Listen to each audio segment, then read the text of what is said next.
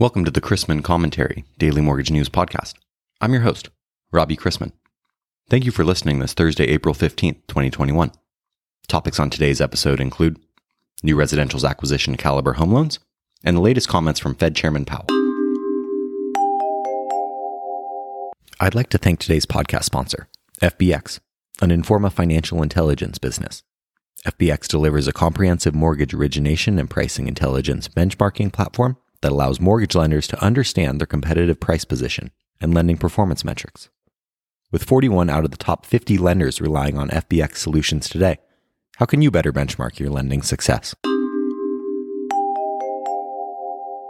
Lenders know that mortgage pricing is a function of supply and demand. If one investor doesn't want your non-owner loans, for example, some other investors will, whether it is a Wall Street private label or a non-QM investor.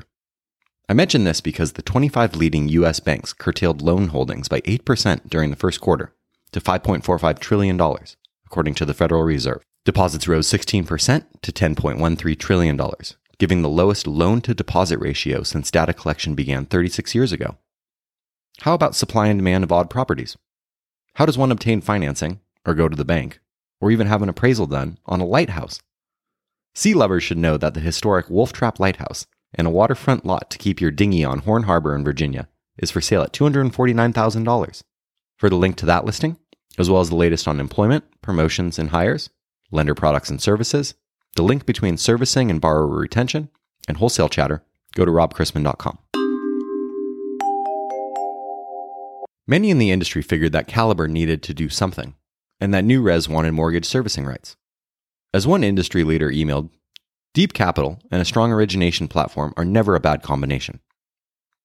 It was announced that in the third quarter, sometime between July and September, New Residential Investment Corp will acquire Caliber Home Loans from an affiliate of Lone Star Funds. The purchase price to tangible book is at a 1.0 multiple, and with it comes $141 billion of unpaid principal balance of mortgage servicing rights. There were the usual platitudes. Over the years, Caliber's experienced team has built a differentiated purchase-focused originator with an impressive retail franchise and solid track record in customer retention. The combination of New Res and Caliber's platforms will create a premier financial services company with scale, talent, technologies, and products to accelerate our mortgage company objectives and generate strong earnings for our shareholders.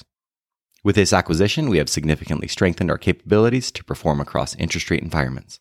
Caliber has heft, having funded $80 billion in 2020. Owning a $153 billion servicing portfolio comprised of 630,000 customers, having a recapture rate of 54%, with both retail, wholesale, consumer direct, and correspondent divisions. It had 2020 pre-tax income of $891 million and a return on equity of 53%. New Residential will pay cash considerations of $1.675 billion. That kind of scratched isn't just sitting in the bank. New Res will use existing cash and available liquidity on the New Residential and Caliber combined balance sheet, as well as a mix of equity and the sale of certain investment securities. Fannie's trading desk announced that effective June 1st, all whole loans secured by investment properties must be purchased against the investment property commitments. Loan delivery will allow whole loans for investment properties to only be delivered against a 30-year or 15-year investment property, PE whole loan commitment. If an investment property loan is delivered against another commitment type, such as a 30-year fixed rate, $110,000 max loan amount, a fatal edit will occur. Treasuries and MBS prices ended the midweek session on a mixed note in a narrow range, with investor eyes on the comments of the numerous Fed speakers on the day. Fed Chairman Powell said that most FOMC officials do not expect a rate hike until 2024, and noticed that the central bank expects to taper its bond purchases well before raising the federal funds rate. That came as the Fed's Beige Book for April noted an acceleration in activity to a moderate pace with strengthening consumer spending. Tourism improved, auto sales grew, and the services sector strengthened. Employment growth was described as modest to moderate in most districts. Many districts reported moderate price increases, while some districts saw more robust price growth.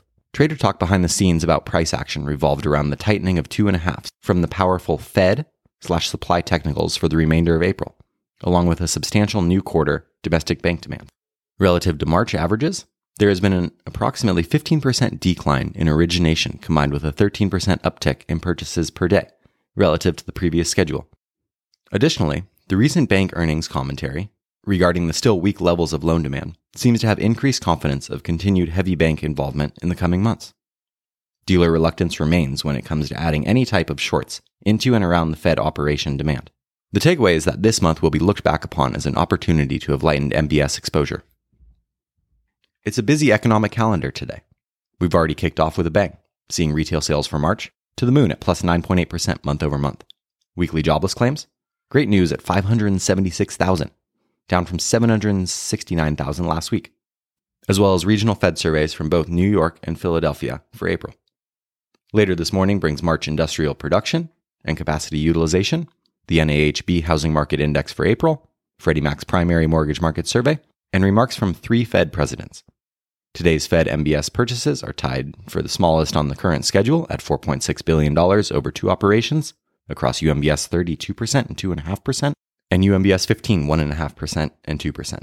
We begin the day with agency MBS prices up better by 1/8, and the 10-year yielding 1.60% after closing yesterday at 1.64%.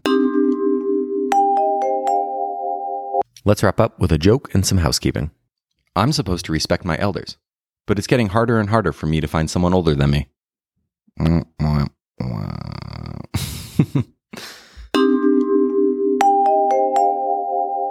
Thanks again to our sponsor, FPX.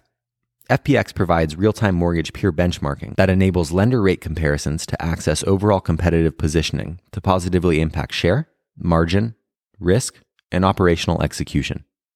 With access to weekly loan origination data, representing over 50% of the mortgage market's applications, rate locks, and funding, FPX provides mortgage lenders real-time loan origination performance relative to the market. If you have any questions about the podcast or sponsoring opportunities, send me an email at robbie@robchrisman.com. Visit robchrisman.com for more information on our industry partners, access to archived commentaries, and how to subscribe to the daily mortgage news and commentary. To listen to or download past episodes of this podcast, search Mortgage News on any platform you get your podcast from.